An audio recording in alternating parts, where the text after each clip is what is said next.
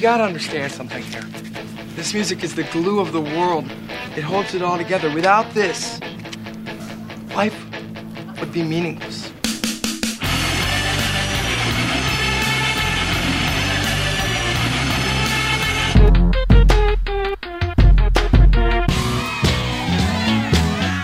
What are you getting so crazy about?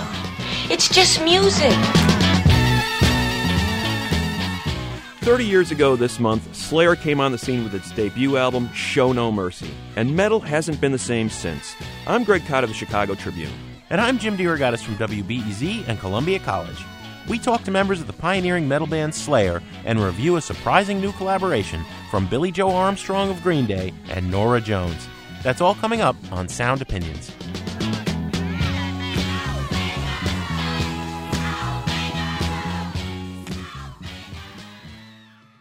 This is Sound Opinions, and as far as we're concerned, no band in rock history says Christmas quite like Slayer. I was thinking the same thing, Jim. I mean, what other band? They ended one tour, which I heard about from the early 90s, where they were drenched in blood. What says Christmas show, right? like that, right? Yeah, that's a holiday feast. We're going to have some fun talking about one of the most influential bands in the history of heavy metal. But first, some music news. In the darkest night.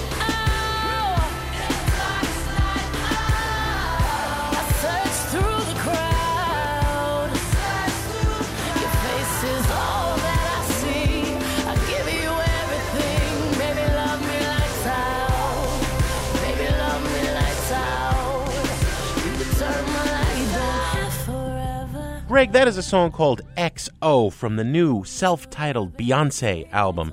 And let me tell you, in the history of great endeavors in the Western world, there was that business of the Allies crossing the Channel on D-Day in 1944, and then there is the surprise middle-of-the-night release of album number 5 from Beyonce, her solo record.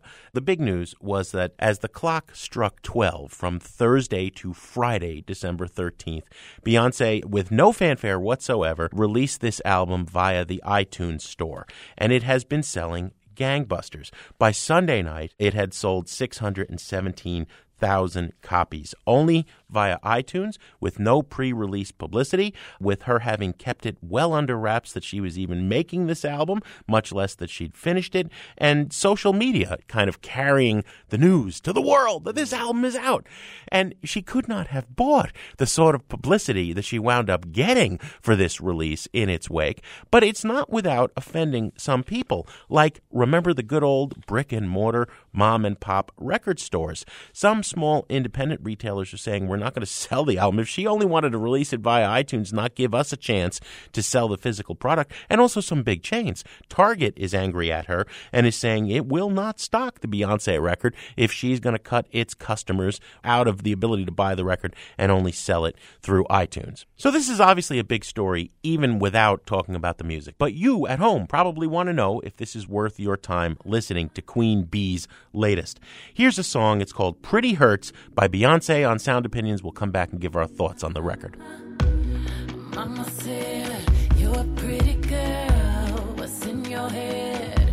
It doesn't matter. Brush your hair, fix your teeth. What you wear is all that matters. Just another stage. Pageant the pain away. This time I'm gonna take the crown without falling down, down, down. Pretty girl, shine the light on whatever's worth. Perfection is a disease of a nation. Really hurts.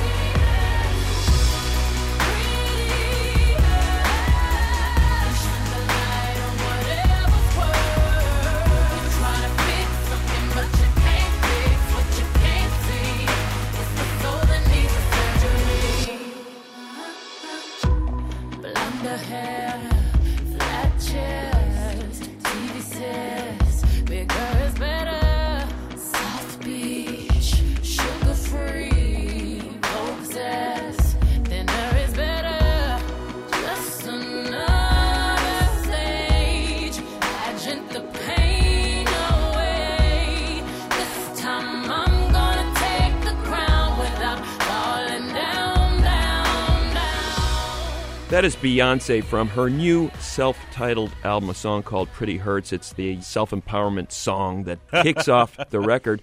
You know, I was very skeptical about what this record was going to be because she apparently had a false start with this record over the spring and summer, basically announcing that the album had been scrapped. She was starting over. And it is a more adventurous record. It is the record in some ways that she promised in 2011 when she said she was going to take more musical chances and didn't really. On this record, she is taking more musical chances. The expanse of the music, the kind of genres and range that she's displaying both musically and as a singer is the most impressive of her solo career. I'm not particularly impressed, though, by the lyrical content. There's always been this quality about Beyonce where I felt she's a little wooden, a little plastic, a little removed from the rest of us. You know, when people think about a great singer, they talk about a person channeling emotions, and I've never really felt that from Beyonce, and I'm not getting it on this album either. There's a couple of songs here where she is talking about feminism and about female empowerment, and those are impressive moments. But I think the lyrical ambitions do not match the musical ones. At the same time, I think musically it's one of the best things that she's done. So I'm going to give it a burn it rating. I agree with your burn it, Greg. She was going, I think, for that sort of stripped-down soul R&B sound that is ruling the underground right now, but she's still working with, high-profile collaborators, Missy Elliott, Big Boy, right?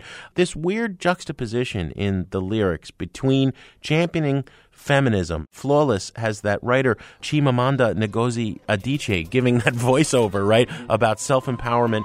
We teach girls that they cannot be sexual beings in the way that boys are. Feminist, a person who believes in the social, political, and economic equality of the sexes. And then there's other lyrics, Beyonce's telling us how she likes to cook for her husband naked around the apartment, which is not to say that you can't be a mother and a wife and a feminist. It's just that she kind of puts different roles on in different songs, and you never, like you said, where is the real Beyonce? Who is this woman? But it's something to hear. If you want to hear what the most expensive top dollar dance pop, soul, R&B can sound like today, it's worth giving it a spin. So a double burn it from the two of us.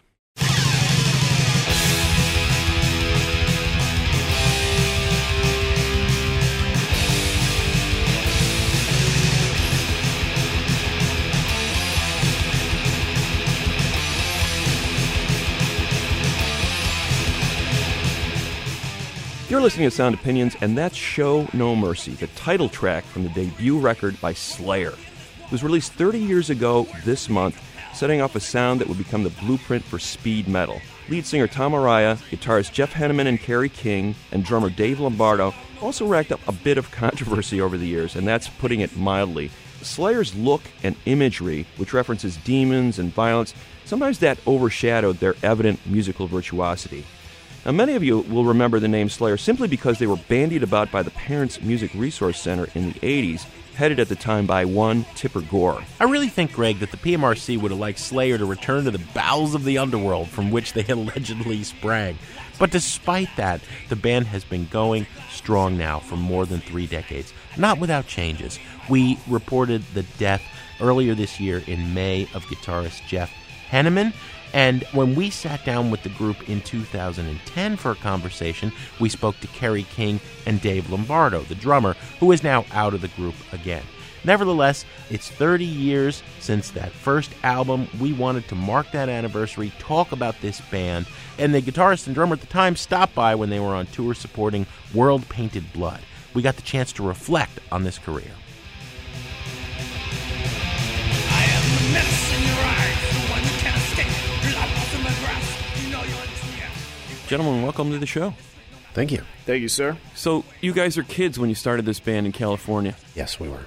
And Kerry, was kind of you and Jeff Henneman basically at the core of it, or how did that start exactly? I would say I did fishing and found everybody, but Dave actually found me. But, playing with Jeff, playing with Dave, then bringing Jeff in to play with Dave, and then all of us going to play with Tom, just kind of planets aligned, It all just fell together in an odd way. And was there like a vision at that point? What's this band going to sound like? What are we going to play like? Was there a sense of that, or was it just 4 guys getting together in a room and bashing something out? Yeah, I'd say that. Yeah. Because, You were probably 16, because me and Jeff were 17. Yep, I was. We just got together with people that liked the same music we liked, because we had no intention of making up new music. We had no idea how to approach it. First gig at a high school? Your high school? No, our first gig was at a park, Southgate Park Auditorium. Battle of the Bands. Battle of the Bands on Halloween. Did you win? I don't think so. I don't think so, no.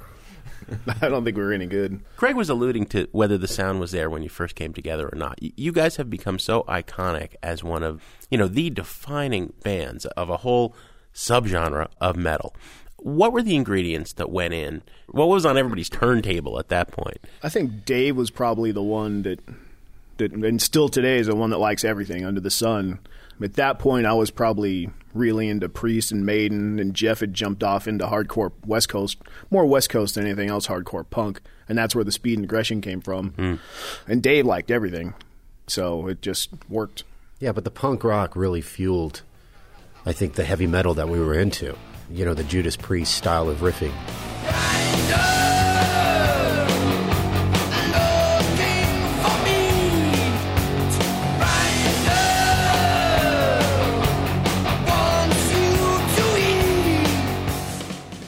We brought that into, that style of guitar riff. Yeah. Kind of blended those two together. And the idea that there could be metal music that didn't have fat, the way that punk didn't have fat, right? Well, metal had the intricate riffs, and wasn't only singing about angst. Right. Punk was just based on a vibe, I think. Could have been 3 chords, could have been 6 chords, but it didn't really matter. It was just the vibe. A lot of people talk about that early 80s thing as sort of the shift in sound. Well, you talk about the aggression coming from metal. But, the speed, the thrash metal thing, you guys are considered some of the pioneers of that. Was that a conscious thing? We're going to play 3 times as fast as anybody else? I mean, we're talking about 220 BPM, I think, by the time you guys were making Rain and Blood.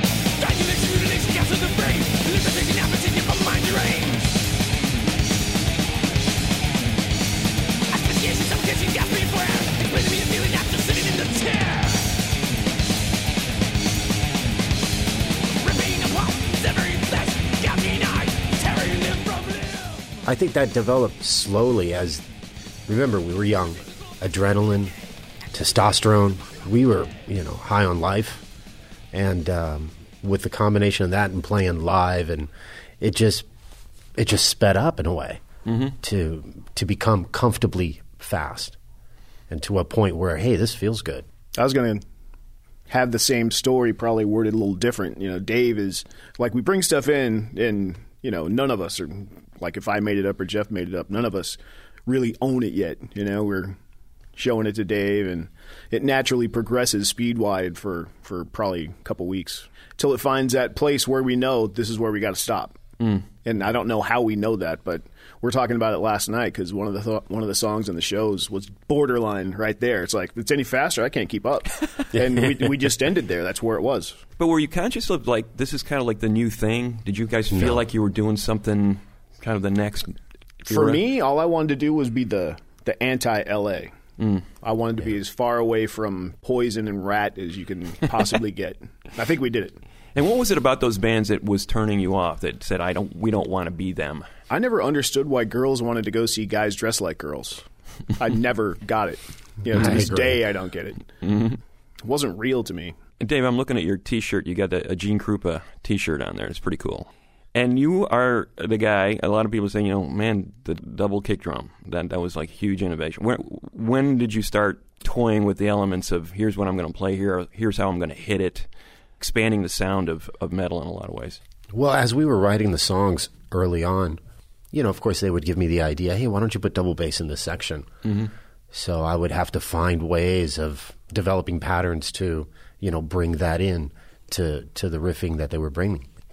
So it's really natural and almost innocent how we did it. Because I didn't take lessons. I was just listening to records and mimicking what was on the records. So it was just instinct and just experience of what I had listened to prior in my life or during that time, that I was just taking little bits of information and creating my own.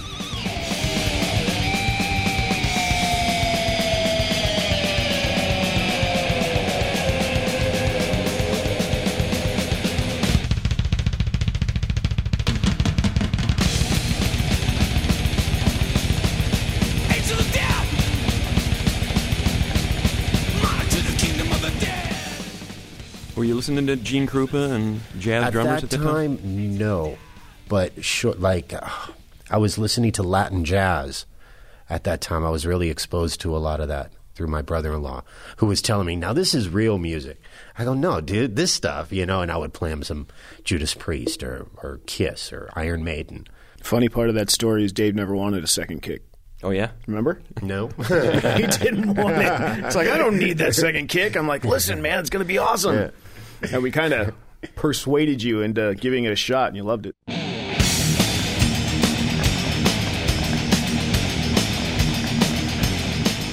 Parents should realize that we have explicit and graphic sex, extreme violence, suicide in lyrics that is going to children that are sometimes not even teenagers yet and young teenagers.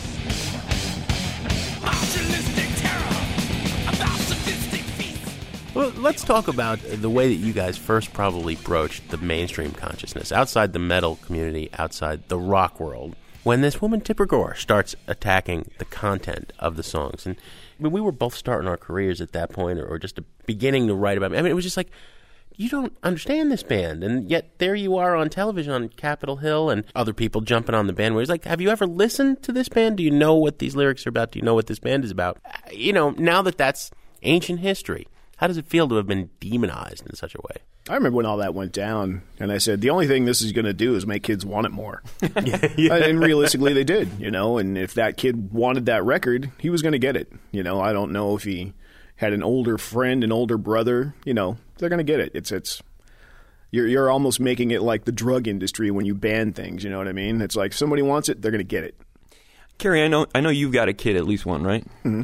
Put yourself in Tipper Gore's shoes for a minute. I know that sounds really uncomfortable. Yeah, I don't think they fit. Flip it around. If you were her and sort of dealing with, okay, there's controversial content, explicit words, there's stuff in here that may be inappropriate, quote unquote, for a young kid to be listening to, how would you have handled it differently than she did? Be a parent and take responsibility for your offspring. Mm-hmm. Don't blame me for something you can't control. Period. That's it. Mm-hmm. Right. Sorry, I'm a realist. Right. Yeah. Your kid comes across some Two Live Crew record or something like that. You say, hey, that's okay to listen to, but here's some things you need to know, or how do you handle a situation like that? I think a lot of people don't give kids enough credit. Mm-hmm. 95% of them understand it's entertainment, and I'm not sitting here after I leave the studio going to go have a beer with Satan at the corner bar, you know what I mean? Right.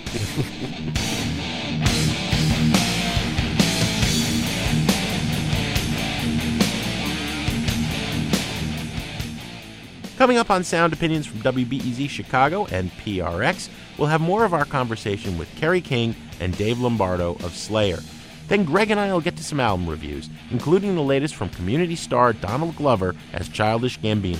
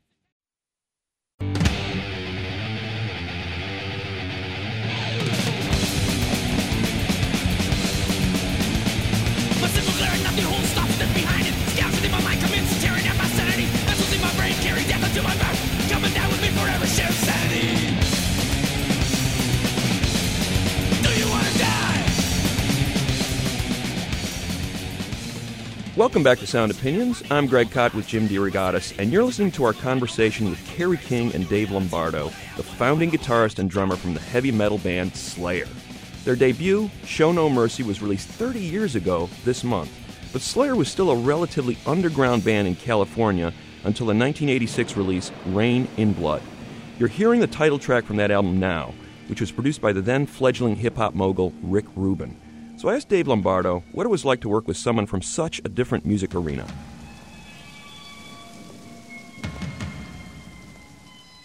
You got together with Rubin. He signs you to a hip-hop label, Def Jam.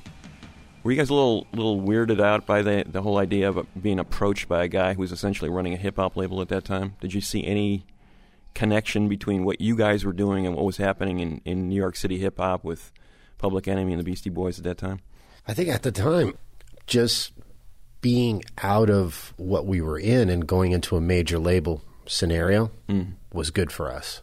And somebody that was cutting edge, like Rick Rubin, I think boosted us and helped us and put us in a different category of musicians, where this guy, Rick Rubin, took notice, hey, there's something special about this band that I don't see anywhere else. And I think it was a great move on our part. Well, obviously, you made a classic record with him, right? Absolutely. Yeah. In your third record, Rain in Blood. Carrie, what was a big difference for you in working with Rubin between what Slayer was and what it became with that record? Well, the obvious one's budget. Mm-hmm. But we didn't even care about that. We still wanted to go in and worked, till the sun came up. That was just who we were. And, we've been asked a million times, did you know these 10 songs were, historically going to be referred to as one of the greatest thrash metal albums of all times? And no, they were the next 10. Mm-hmm. We just went in and did them. Mm-hmm. And Rick made us realize we didn't need the reverb, like the Venom sound, so to speak. And when he took all that reverb out and cleaned it up, man, it was just brutal. Just punches you in the forehead from top to bottom. Waiting the hour, destined to die, here on the table of hell. I figured what I know by man, approaching the altar of death. I bruised the waiting dagger in hand, spilling the pure virgin blood. Satan slaughter, ceremonial death, answer his every command. I think it also kind of showed people that you guys could really play. At that point, it was kind of like, wow, these guys are really good at what they're doing. You can make all these comments about the lyrics, but there was no doubt that there was sort of a level of musicianship on that record. Let me make a note also that that was before computers. Mm-hmm. That was before recording digitally. That was all on tape. But was the band always playing together at the same time, Dave? Yes. So not even slicing with a razor blade or... there was times that happened. Yeah. Yes. But it's not like with Pro Tools where you're mixing and matching verses. No. And that's abuse to music. But it's so easy. It is. I love it. That makes our life easy. But, yeah. And it's interesting, too, you talk about the 28-minute record, because at the time, a lot of the iconic metal records at the time were getting longer. Metallica was making these 8, 9, 10-minute tracks, and you guys are going in the exact opposite direction. Yeah. Was it almost like you were listening? Were you listening at all to what everybody else was doing and kind of saying, we're going to go in the exact opposite direction? Or No, we just did what we wanted to do, regardless of what was happening. I can't remember when Puppets came out in regards to Rain in Blood. I know they were really close, but that was a real good time for music, because that's my favorite Metallica record, Master of Puppets, and most fans' favorite Slayer albums, Rain in Blood. So something was going on that year. Feel hell from the pressure of man, holds the key to his own death. Enter into lava culture can see, tying the tourniquet around your neck, sifting away debris of hated life. Cold touch of death begins to chill your spine, seeking life beyond your parachments, repeating words echoing through your mind. And then you guys went exact opposite direction yet again, with the next record. You follow up one of the fastest, hardest-hitting records ever, and then you just completely hit the brakes with the next record. An unforeseen future nestles somewhere in time, unsuspecting victims, no warnings, no signs. Judgment Day, the second coming arrives. Before you see the light, you must die.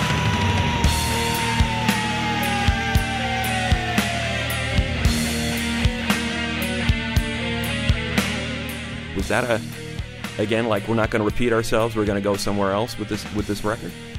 That one was definitely thought about, because putting the set list together, it was just brutality. It was just blasting people in the face, and there's no dynamic to the performance. So we're like, all right, we just did this. South of Heaven, let's, concentrate on being heavy. So we had something to offset, all the Rain and Blood and Hella Weight stuff. And it was an interesting move because you would become popular. I think Rain and Blood ended up selling like a 500,000. Huge success considering that you guys are essentially an underground band. And then South of Heaven, you basically go away from the sound that made you popular, which was kind of a perverse move at the time. I mean, were any of you saying, I don't know, maybe we should just do more of the same? We got popular doing this. When you're in a band, you always need to evolve. You need to try new things. Let's say if we tried to repeat Rain and Blood, you can't really try to top yourself. You have to try to experiment and see if that's the way to go. So I think it's great, the direction that the band went at that time, because like he says, it brings diversity to the set. And, there's a lot groovier stuff. And then again, it shows our musicianship, too, that we can play slow. It's not just a bunch of noise. Come walk with me through endless time. See what has been and what the future sees. Share the wisdom of the old world that has passed. Step in a life that's yet to be born. You spill the blood.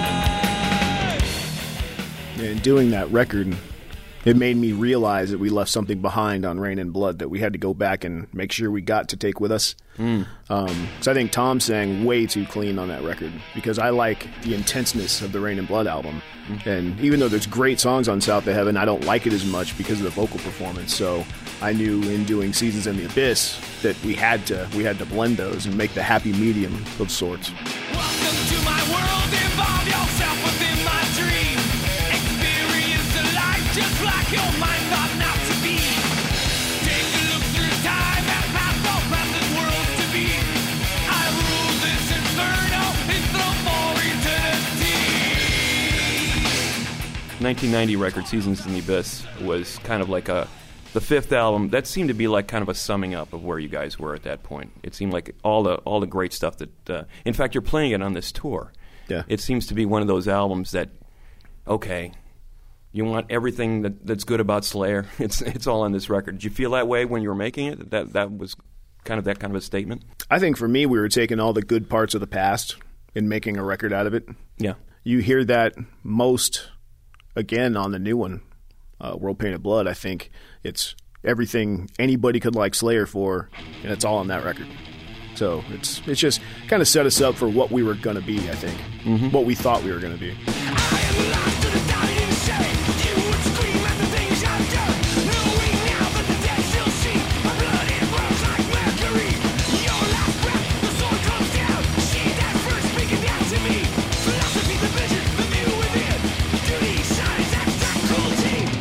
We are talking to Kerry King and Dave Lombardo of Slayer. For all the talk about the shock value of the lyrics, there's an artistry there. There's a poetry, not to get overly heavy.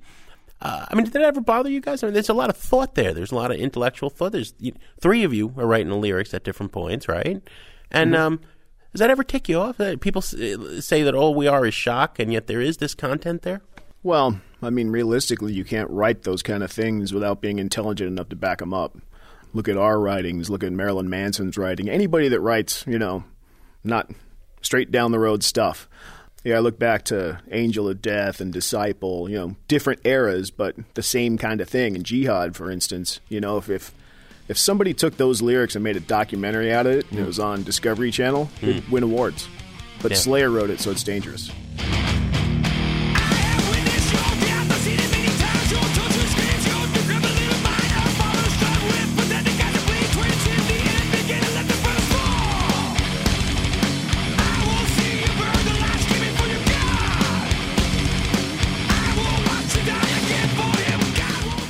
There has been this increasing political bent over the last couple of records, putting the death, destruction, blood, and mayhem in the context of, hey, look around.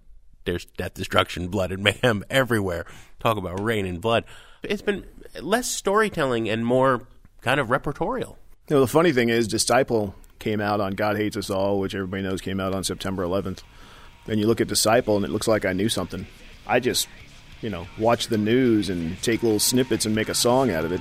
And it actually turned into reality almost exactly. Strive for peace with acts of war, the beauty of death we all adore. I have no faith, distracted me. I know why your prayers will never be answered. God hates us all. God hates us all. God hates us all. God hates us all. One of the things that I find incredibly inspiring at a Slayer show is the sense of community. If you say you're a Slayer fan, it still means something. You're part of a community. You're part of an aesthetic. Is that a heavy responsibility? Is that something you guys ever think about? I know what you're saying, but I think just being who we are, making up the songs we make up, doing these kind of interviews, doing in-stores, you're giving back, and you're seeing who's coming. It's still the original guys and their kids and their grandkids and older brothers and younger brothers and, sisters now, too. I mean, the amount of women coming to the shows is just staggering, especially the ones in the pits that are thrown with the guys. That's impressive. Yeah, you see it in the front row. Yeah.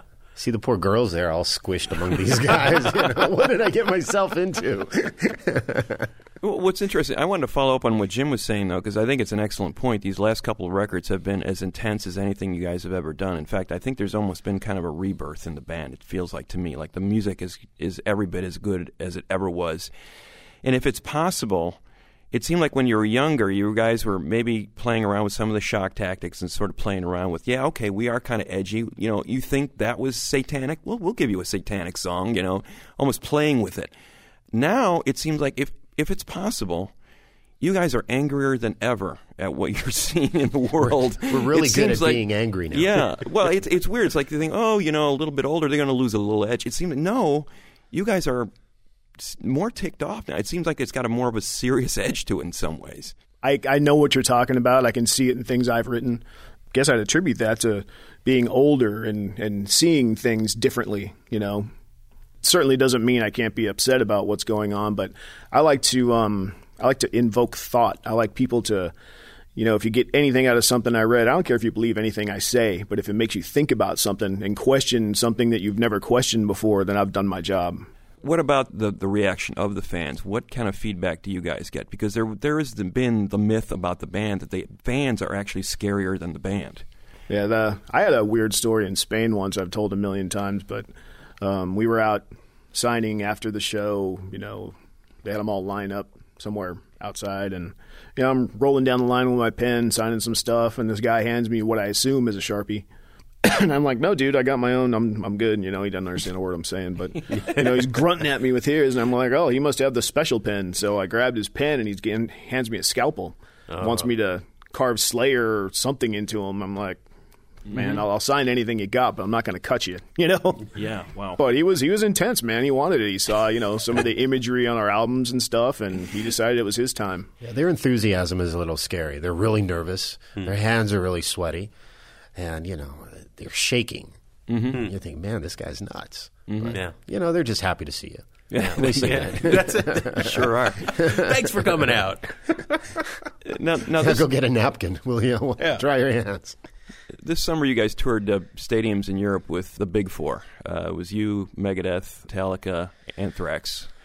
And there has been an aspect of it. There's the infighting between the bands and all this. How much of that is myth? How much reality? Was it good to sort of be on the stage with those three other bands? It's all true. We all hate each other. We've been fighting for the past 20-some years. I have. Yeah. I'm starting to. Yeah. Well, I think it goes back, though, and actually I was talking to Dave Mustaine about this a few days ago. Like, to my mind, it reminds me of any great period in music. There's always a little bit of competition, or maybe a lot of competition, between the best bands of the day, and they make each other better through that. And I think it's been true of almost every year in rock history. Did you feel that was the case when you guys were basically all coming up together in the 80s? I think in the back of our minds, we might have thought, you'd hear a record and go, I can make up something better than that. But that's about the end of it, I mean, I truly didn't like some of these guys.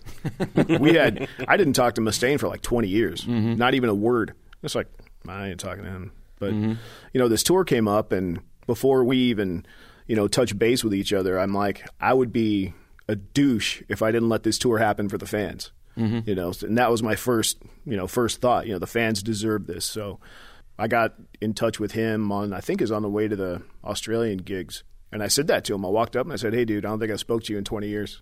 Mm-hmm. And he's said through the press a million times, I don't want to repair a friendship. I want to start a new one. And I'm like, all right, well, we'll see where it goes. And what happened? We're still seeing where it goes. But playing together. Yeah. Well, it seems like the band is, in a lot of ways, as I said, making music as good as it ever has. But Tom has had some medical issues. He's also given some interviews where he's talked about, he sees a sort of a finite period here for the band. I mean, where are you guys at right now in terms of that? It's taken me, I was going to say this when you were talking about Dave playing a minute ago. Sometime on this album cycle, I turned around and looked at Dave one night and I'm like, this guy's going to be like Dio of drums. He's going to be on that drum stool when he dies. I don't see Dave ever stopping. Yeah. It was refreshing because I'm like, all right, I got somebody to play with now. Cool. But I don't know what Tom's talking about. If he feels like that, he hasn't discussed it with us. It could be, I haven't read the interviews, so I don't know if it's coming for him, if the words are getting twisted. I don't really know. It's coming to me in different angles, too. Do you feel creatively right now the band is at a kind of a different level? Yes. We work so well. We work so well together now. In the studio, writing, and on tour. Dave, this is like your third stint. You've been a lifer in this band, in and out at various stages. Yeah. Of those three stints, which one has been the most enjoyable from your standpoint? And what's the difference? Why is it different now than older and wiser? Yeah, it's like, hey, here I am. I was put onto this world, and here I am playing drums and playing in a band, going on tour. How can things be? Why should I complain? Kerry King, Dave Lombardo of Slayer. It's been an honor and a pleasure having you guys on Sound Opinions. Thank you for coming in. Thank you. Thanks, boys. Thanks, man. Very cool.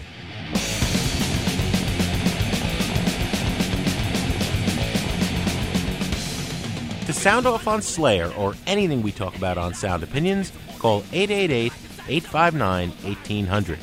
Next up, Greg and I review new albums from Norah Jones and Billie Joe Armstrong and Childish Gambino. That's in a minute on Sound Opinions from WBEZ Chicago and distributed by PRX. Don't give the max, I'll live my fate, I'll get no amnesty. I can't control my destiny, there is no special need. Proclaim my death, win my wrath, and take me without try. Aim down to ineffective course, I will never die. You think by killing me tonight, my powers will not rise. There'll be nowhere for you to run when hatred comes to light. Condemn to feel the prophecy, allow no first born. Divide them over declaration, leave you ripped and torn.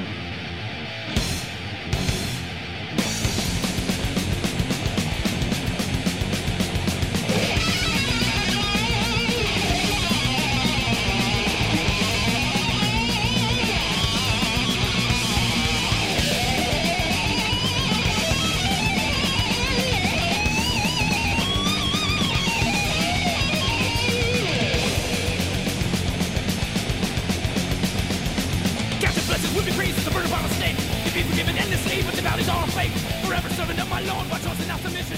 Maybe now I'm made to wonder, am I superstitious? If you think it's welcome by, I will live again. My deeds will make eternity.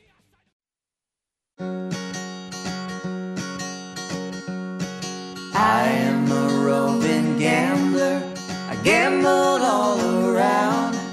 Whenever I meet with a deck of cards, lay my money down. Lay my money down. Lay my money down. Welcome back to Sound Opinions. I'm Jim DeRogatis. My partner is Greg Kot, and that is a tune called Roving Gambler that kicks off an album called Foreverly, coming to us from Billie Joe Armstrong and Norah Jones. Greg, people will know Billie Joe Armstrong is the leader of Green Day, came out of the Berkeley underground punk rock scene, became a post-Nirvana alternative era superseller, stars, evolved into a very ambitious band, recording things like American Idiot, a concept album that would eventually get turned into a Broadway play. As a daughter of the sitar master Ravi Shankar, Norah Jones started out singing in coffee houses in Greenwich Village, was signed to the prestigious Blue Note jazz label, worked with the great Arif Martin, who had produced Aretha Franklin and really made a splash with her first two albums in the early 2000s. These two things, unlike peanut butter and chocolate, would not seem to go together, Billie Joe Armstrong and Norah Jones, much less on a concept project wherein they not only cover the Everly Brothers, the pre-rock and roll masters of harmony singing, right? But they're remaking, in particular, an entire album that the Everlys recorded, Songs Our Daddy Taught Us, in 1958. This record was initially recorded and released. It was a fairly obscure record. This is not like Everly's greatest hits. This is a record that flew under the radar, that was a collection of folk standards, none of which the Everly Brothers wrote, right? So it's folk songs covered by the Everlys being remade by a punk rocker and a new age jazz chanteuse in 2014. I'm sorry if you got confused there. It's all a little confusing. Let's just play a song. Here is Oh So Many Years by Billie Joe Armstrong and Norah Jones from the For Everly album. We'll come back and give our opinions on Sound Opinions. All these many years I've loved you, no one has ever known. No one has ever known but you alone. I've kept it locked inside my heart and smiled through all my tears. My darling, I have loved you oh so many years. Each night within my lonely room I cried dear over you and prayed to God that things will turn out right. But when the dawn of day appears, I brushed away my tears. My darling, I have loved you oh so many years.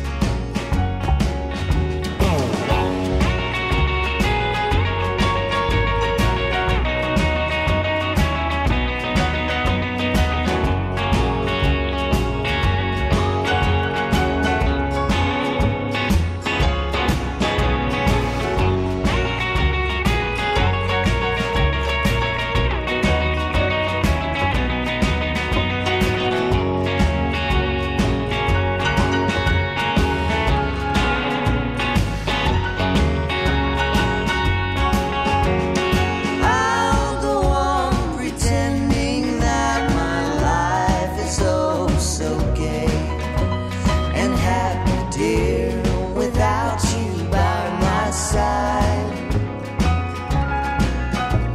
When all the time my heart is longing just to have you near. My darling, I have loved you oh so many years.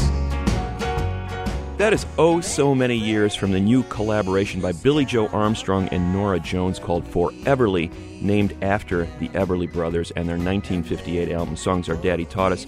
Billie's doing Don's parts and Norah's doing the high fill harmonies on this particular album.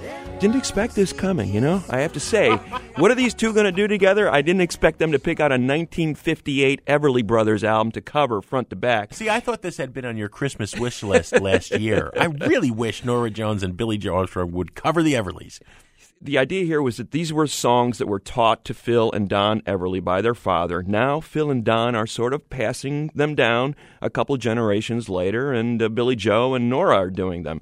And that's kind of a cool idea. The one little twist is that obviously it's a female voice against the male voice, as opposed to the two original male voices singing these parts. And it does give a certain tension to some of the songs where relationships have gone wrong, in Long Time Gone and Down in the Willow Garden, or Norah taking the lead as she does on I'm Here to Get My Baby Out of Jail. You know, the mother coming to get her son out of the clink and lamenting the bad turn that his life has taken. But I'm thinking if two people other than two famous pop stars like Armstrong and Jones had done this album, would anyone care? And I'm coming down to the idea that Not really. They don't really transform these songs in any significant way. I don't sense a lot of chemistry between these two. It seems to be sort of a marriage of convenience. Oh, I sort of know Norah Jones. I'm going to do an album with her. That's basically what Billie Joe Armstrong has said in a couple of interviews. I'm not sensing that they took these songs anywhere new. I think the one great value of this record is that it does point listeners back to the original Everly Brothers album, which was indisputably a great record. This is not. I'm going to have to give it a trash it. No, it's not a great record. What's more, this is a silly record, Greg. It is clearly a marketing ploy. You know, let's put the jazz chanteuse with the pop punk guy. There are bigger problems than the fact that Norah Jones is a female singing the male part. You know, Billie Joe can't sing. You know, he's got a charmingly gruff voice, which is perfectly fine for pop punk. It is not suited for Everly Brothers harmonies. Given that the instrumentation is really spare, low-key drums, a little piano, a little bit of pedal steel, and it's all about the vocals and the fact that the woman, you know, Norah can sing, but Billie Joe can, and even if he could, the voices aren't going together well.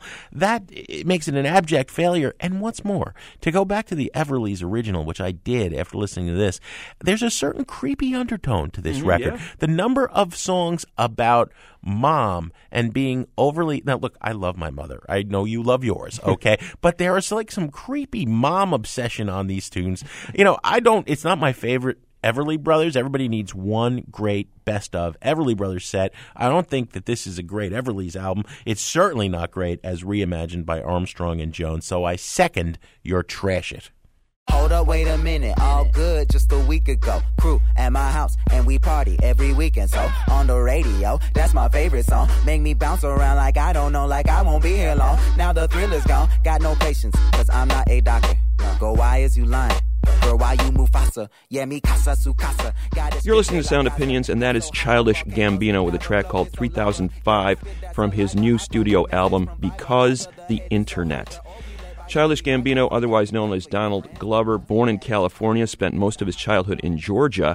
He's had a multifaceted career, better known early on as an actor, writer, comedian than a hip-hop recording artist. He was a writer on 30 Rock, that NBC comedy series, for a number of years. He played college student Troy Barnes in that NBC TV show Community. He's been a stand-up comic. He was a member of this sketch comedy group, Derek Comedy, that got a lot of notice on YouTube. And oh, by the way, he's also a rapper. He started his career in 2008 with an indie album called Sick Boy, followed it up with another release in 2009. In 2011, he was signed to Glass Note Records, which put out his Camp album in 2011. That put him on the map with a lot of the hip-hop blogs. And now we have the second studio album for Glass Note called Because the Internet. Here's a little bit of that album. It's called No Exit from Childish Gambino on Sound Opinions. Can't sleep. 3 a.m. stare at the ceiling, murder the feeling, spider crawling in the corner, brown recluse. So appropriate. Cornucopia, so be it, say I'm over it. Playing Little Dirt, this ain't what you want. Look at my feet, I put my sneakers in the trunk.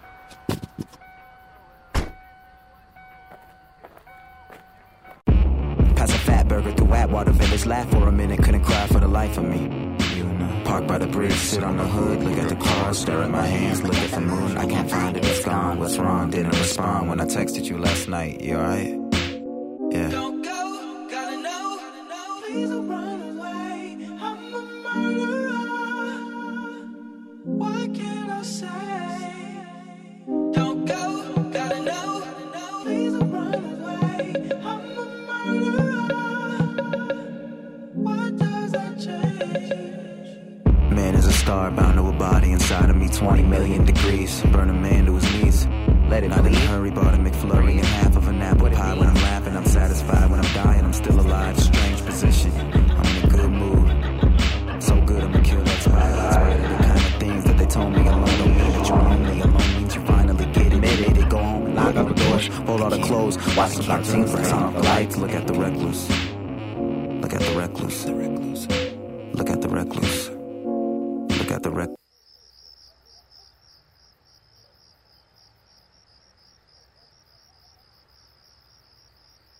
Don't go, gotta know, please don't run away. I'm a murderer. Why can't don't go, gotta know. Please don't run away. I'm a murderer. What does that change? That was No Exit from Childish Gambino's Because the Internet. And early on, I think a lot of people in the hip-hop world, as well as the indie rock world, were saying this is a guy who's a really good comedian, and he's fine on television when he's acting. He's dabbling in hip-hop. He's kind of doing it as a novelty, especially when he would do stuff like sample or incorporate parts of Sleigh Bells and Grizzly Bear songs, okay? But I think he came into his own on that last album, and I think he really takes a leap forward with Because the Internet. It's a concept record of sorts, mulling over the ways life is becoming stranger and stranger in this digital age. And he can reflect, Donald Glover, on some heavy things like this ability that we'll soon have to perhaps be printing guns in 3D on printers, right? But then he also has like a Borscht Belt comedian ability to throw out pretty silly lines. Every marriage is a same-sex marriage. Same sex every day. It's like, wow, thank you, Henny Youngman. I think he is saved by the fact that, much like Chance the Rapper, whom he's collaborated with, he's not fronting. You know, he is a Hollywood guy, but he's not pretending to be somebody he's not. He's talking about sometimes some very serious things and sometimes some sublimely trivial things. He has a fondness for, like, referencing shows on the Disney Channel, okay? And sometimes he waxes politically incorrect. I have no use for his use of the B word. But he's a real guy, and you feel like you're hanging out with him. It's a fun ride, and I give it a buy it. Jim, I wouldn't say it's a lot of fun. It does jump around a lot. I'll give Childish Gambino that. There's all these diverse musical settings. You know, you got a little bit of jazz saxophone in World Star. You got that rock guitar solo in The Worst Guys. You've got that acoustic guitar with that gothic atmosphere and shadows. I mean, he keeps jumping around. And I guess the topic here is the internet, so you have this sort of ADD-like attention span where you're consuming bits and pieces of things here. But I feel like this album has been done 10 times already by different artists over the last decade. I mean, the internet has been around for a little while. There have been a lot of albums using it as sort of a metaphor. The references to hackers, hashtags, web slang throughout this record, I don't see that as being particularly innovative.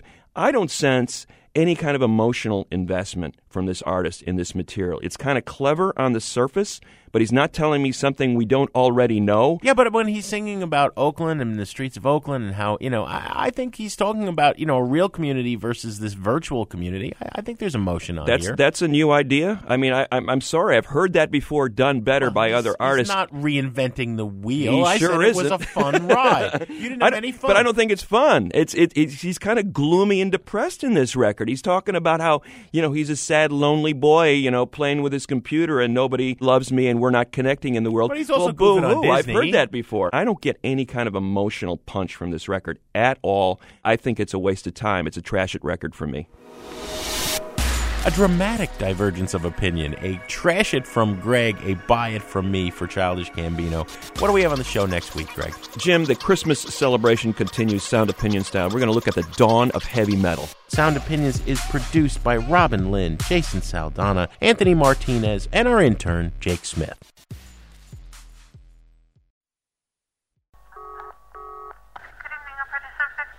Sweatspot Susan, won't you give me a line? On Sound Opinions, everyone's a critic. So now it's time to hear what you have to say. I need a doctor, give me 999. New messages. Hey, this is John Straw in Santa Ana, California. I'm calling. I just listened to your Best of 2013 show and was to see Chance the Rapper. My son at 14 is a huge hip-hop fan, and though we might agree on a few old-school rappers, most of the stuff he listens to I can't connect with. But when I heard you early in the year of Chance the Rapper and shared it with him, we both became big fans. Actually saw him a couple of weeks ago here in Santa Ana, California at a small club. And even though I was probably the oldest guy there and he was the youngest, we had a great time. And thanks so much for finding a rapper that we both can enjoy. Yep. I got the juice. Give me one sentence more. Hey, Jim and Greg. This is Steven from Seattle, Washington. I just finished listening to your show on your favorite records of the year and absolutely love the Chance the Rapper album. It's fantastic. I love the Savages album. And I also love the Parquet Courts album, and it would totally be my number one album of the year had it not come out in 2012. Other than that, the lists were great. Thanks. Hi, Jim, Greg, and Andy. This is Aaron in Raleigh. Normally, I love your show, but your Christmas spectacular this year was terrible. I work in retail, and by the time Christmas finally rolls around, I am so tired of hearing the same songs for 9 hours a day. This year, it sounded like Andy just copied someplace's music. Managed to hold on through NRPQ, Cheap Trick, and Ramones, but by the time XTC's song came on, I just had to stop.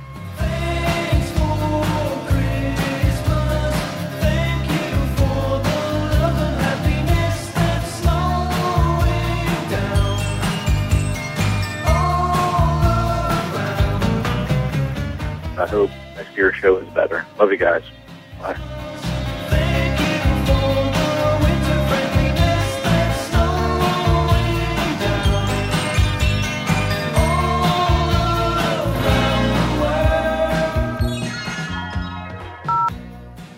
Steve Brummel, Austin, Texas. Hey, guys, in regard to your Christmas show, best Christmas songs ever, rock and roll. Can't believe my favorite didn't make the list. The Pogues' Fairy Tale of New York, but thank you very much for the show. The boys of the Angelic Baby Choir were singing Go Away Babe, and the bells were ringing out for Christmas Day.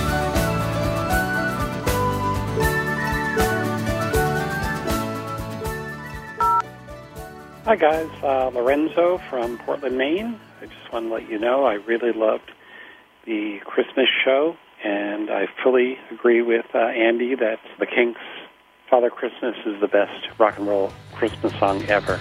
He said, Father Christmas, give us some money. Don't mess around with those silly toys. We'll beat you up if you don't hand it over. We want your bread, so don't make us annoyed. Give all the toys to the little rich boys.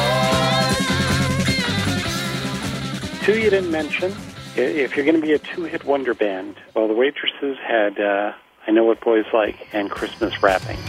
Bah, humbug, well, that's too strong, 'cause it is my favorite holiday. But all this year's been a busy blur, don't think I have the energy to add to my already mad rush, just 'cause it's 'tis the season.